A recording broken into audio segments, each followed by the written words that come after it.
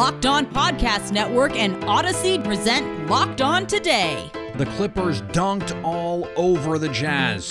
There's only one star left in Brooklyn. Plus, why is this year different for the Cleveland Browns? I'm Peter Bukowski, starting your day with the stories you need to know and biggest debates in sports. You're Locked On Today. Searching all major sports. Found. Let's start with the biggest story. It was easy to think after two straight wins for the Philadelphia 76ers in their Eastern Conference semifinal matchup with the Atlanta Hawks that they'd had something figured out. Trae Young and Atlanta had other ideas. They come storming back. Trae Young hands out a ridiculous 18 assists, and the Hawks stun Philly 103-100 to even the series at 2 games apiece. Joining me now from Locked On Hawks, Brad Rowland. And Brad, what was the difference in the second half for this team to help them come back and get this huge win for their season? I think it was really the defense this time around. You know, obviously offense always gets the attention, and there were certainly some plays offensively. You mentioned Trae Young, and there were other guys that played well offensively in the second half, but I think it was really just getting stops. They held Philadelphia to, a pretty stunningly low 38 points after halftime. Part of that was them struggling, but the Hawks just ratcheted it up and played very hard and very well defensively after halftime. What was the difference with Joel Embiid? Because he goes 4 for 20 in this game, does not make a shot in the second half. And if they get anything, Philly, from Embiid in the second half, they probably win, and yet they didn't. Yeah, I mean, it was night and day. And in the first 3 games, he was the best player on the floor. Even with Trae Young playing well, Joel Embiid was just thoroughly dominating. He was dictating everything in those first 3 games, and he came out in this game, and he even said after the game, he just didn't have the juice. He didn't, for whatever reason.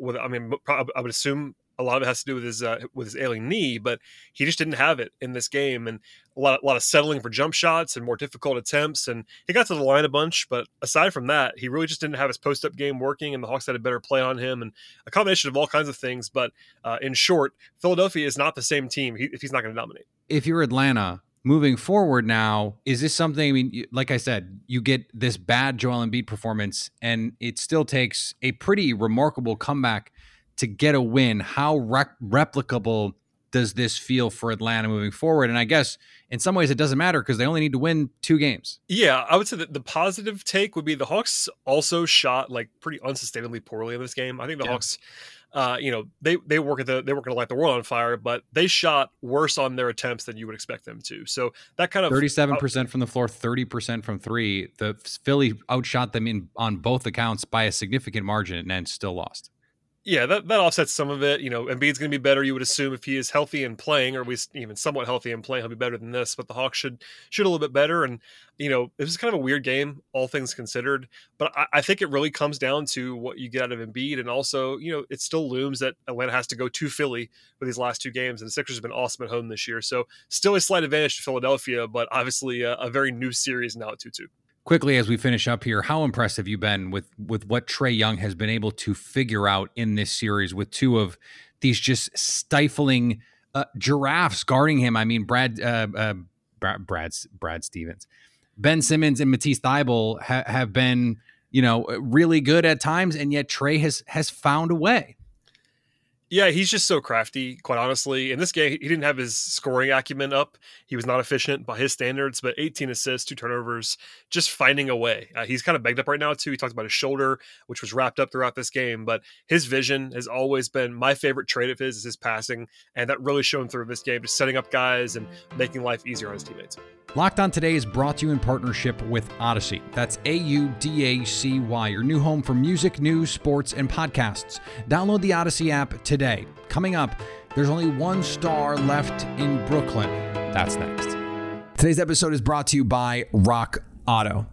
Rock Auto is the easiest way to buy car parts online, a process that is normally a major pain. Chain stores have different price tiers for professional mechanics and do-it-yourselfers. Did you know that? RockAuto.com's prices are the same for everybody, and they're always reliably low. RockAuto.com always offers the lowest prices possible rather than charging prices based on what the market will bear like airlines do. RockAuto.com's catalog is unique and remarkably easy to navigate. Quickly see all the parts available for your vehicle and choose the brand, specifications, and prices you prefer. Go to RockAuto.com now and see all the parts available for your car or truck and write Locked On in their How Did You Hear About Us box so they know we sent you. Now, here's what you need to be locked on today. Kawhi Leonard and the Clippers came out on fire against the Jazz and never looked back to tie the series up at 2 games apiece. Chuck Mockler here, coming out after the much-needed Game 4 win against the Jazz. Kawhi Leonard and Paul George were absolutely unstoppable tonight. The defense came out pretty much right from the tip and was very frustrating for the Jazz. Rudy Gobert got baited into some early fouls. It was great to see. For about 85% of this game, the Clippers looked like true championship contenders. There were some kinks to get worked out, but at least we get to work them out. The Clippers will go back to Utah, tied up 2-2, and there will be a full capacity game for Game 6 back at Staples. Much needed win. The Clippers just get started when they're down 2-0. Let's go Clips. The Canadiens entered Game 1 of their semifinal series with the Golden Knights on a 7-game win streak, but they would not get it to 8. Hey everyone, this is Laura Saba of Locked On Canadiens. The Canadiens have just lost their first game in the semifinal round against the Vegas Golden Knights. It's very evident from this game that Vegas is much better than any of the competition that they faced thus far. It's also extremely evident that they are really sorely missing Jeff Petrie. Jeff Petrie has made the trip to Vegas, as you know, and will be a day-to-day game time decision. And as soon as he's ready to go, I think it's going to be a sight for sore eyes for the team. I do also think that the Canadiens need to calm down a little bit. There was a lot of panicking and making mistakes against Vegas in that first game. While the score was 4-1, there's not a whole lot to be panicking about just yet. If the Canadiens continue to panic and don't adjust well, then we can start worrying about the fate of the series. Major League Baseball is expected to announce today it will suspend players caught with any foreign substance for 10 days with pay to help curtail the widespread use of grip enhancers by pitchers around the league.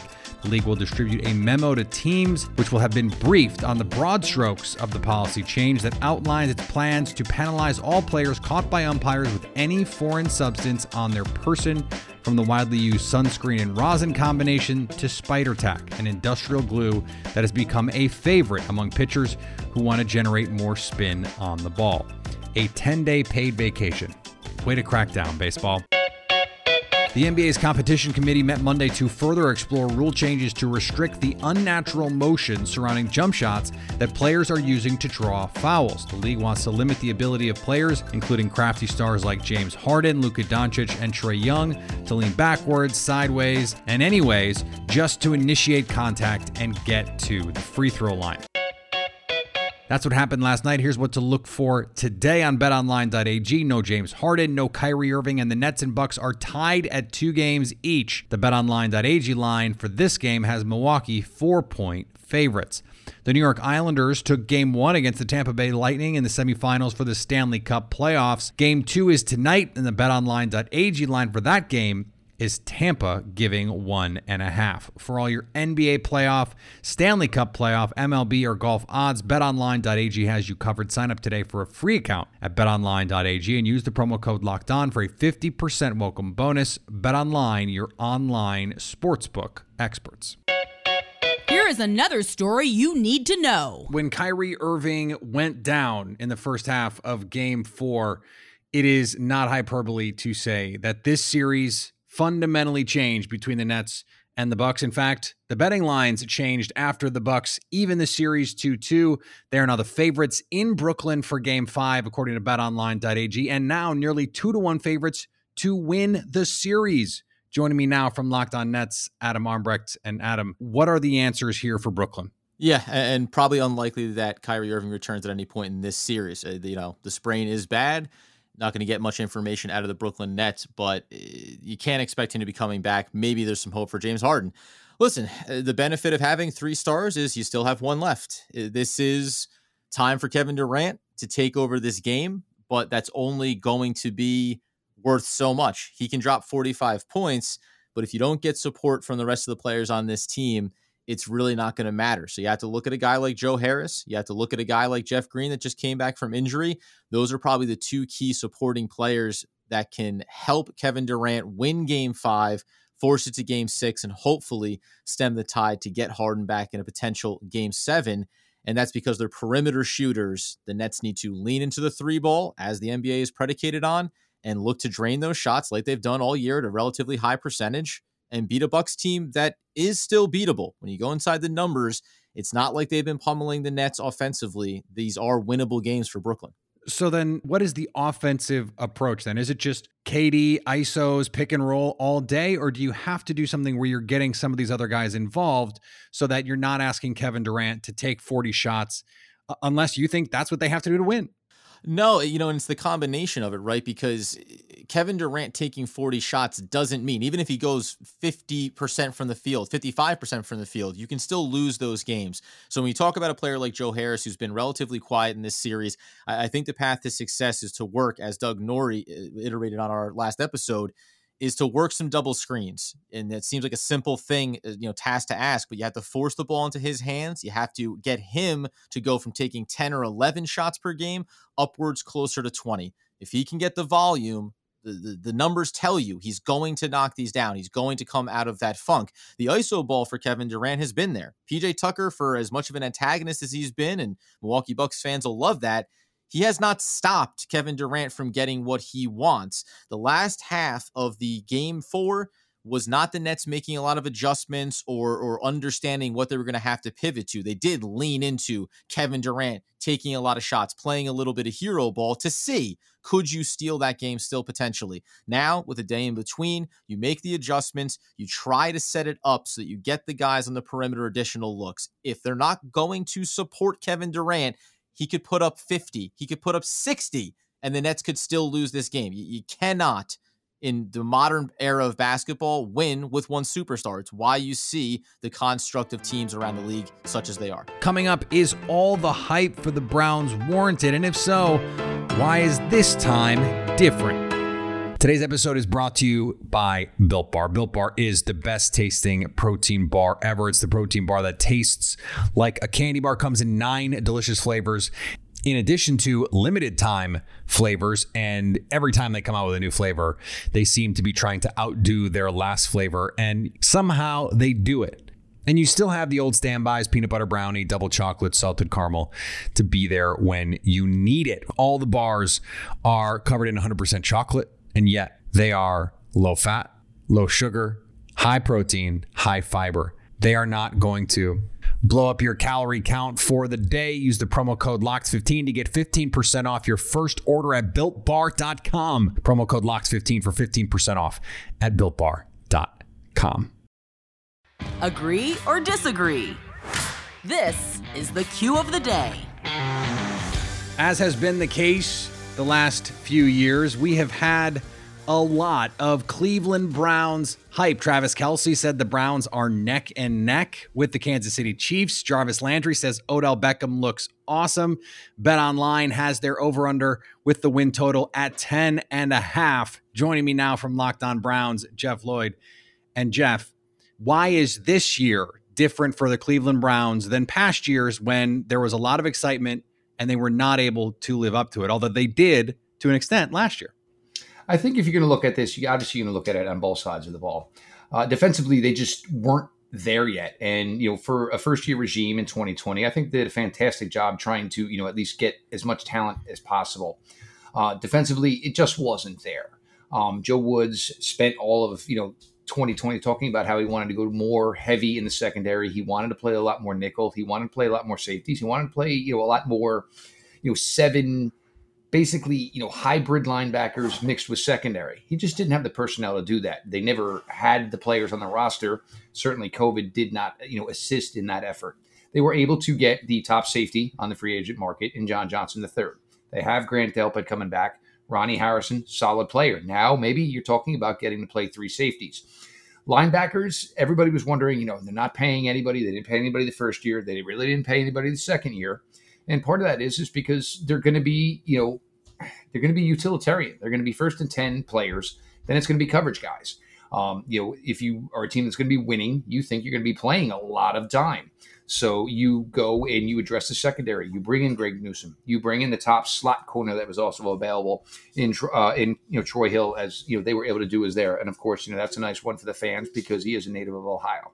You mix that in with the returning Greedy Williams. You find these hybrid players that you were hoping for in Jeremiah Owusu-Koramoah. You draft another one in Tony Fields later. And then you look at the offensive side of the ball. Baker Mayfield had a great year, but the thing that was missing was they were always playing in a box. They were never challenging anyone vertically. You look at that Kansas City Chiefs playoff game. Chiefs said, we're going to line you up right here against the line of scrimmage because nobody on your team has got the speed to beat us deep. And they didn't. And the Chiefs were right. And it didn't work. You bring in Anthony Schwartz. You hope Odell is back to what he was. And even if he's 85% of what he was, he doesn't need to be a 1,300-yard receiver. Even if it's 950 and change, if he can challenge a secondary vertically, it's going to open things up. You're allowed to get these tight ends more involved than they did in 2020. It should just make things even easier for Baker. And now we're not going to have to talk about going 23 at 27 for 250. You can maybe go, 19 for 24 and get closer to 3 bills because you're going to have a lot of easier, open, deep throws. And finally, John Rahm has been in isolation since having to leave the Memorial Tournament with a 6-shot lead due to a positive COVID-19 test. He tested negative 2 days in a row last week and is now looking forward to teeing off at the U.S. Open at Torrey Pines starting on Thursday. Now that you've got the news, go make some money. Listen to Locked On Bets, download and subscribe wherever you get your podcasts. Coming up Wednesday, will Kevin Durant be enough for Brooklyn? So at least until tomorrow, stay locked on today.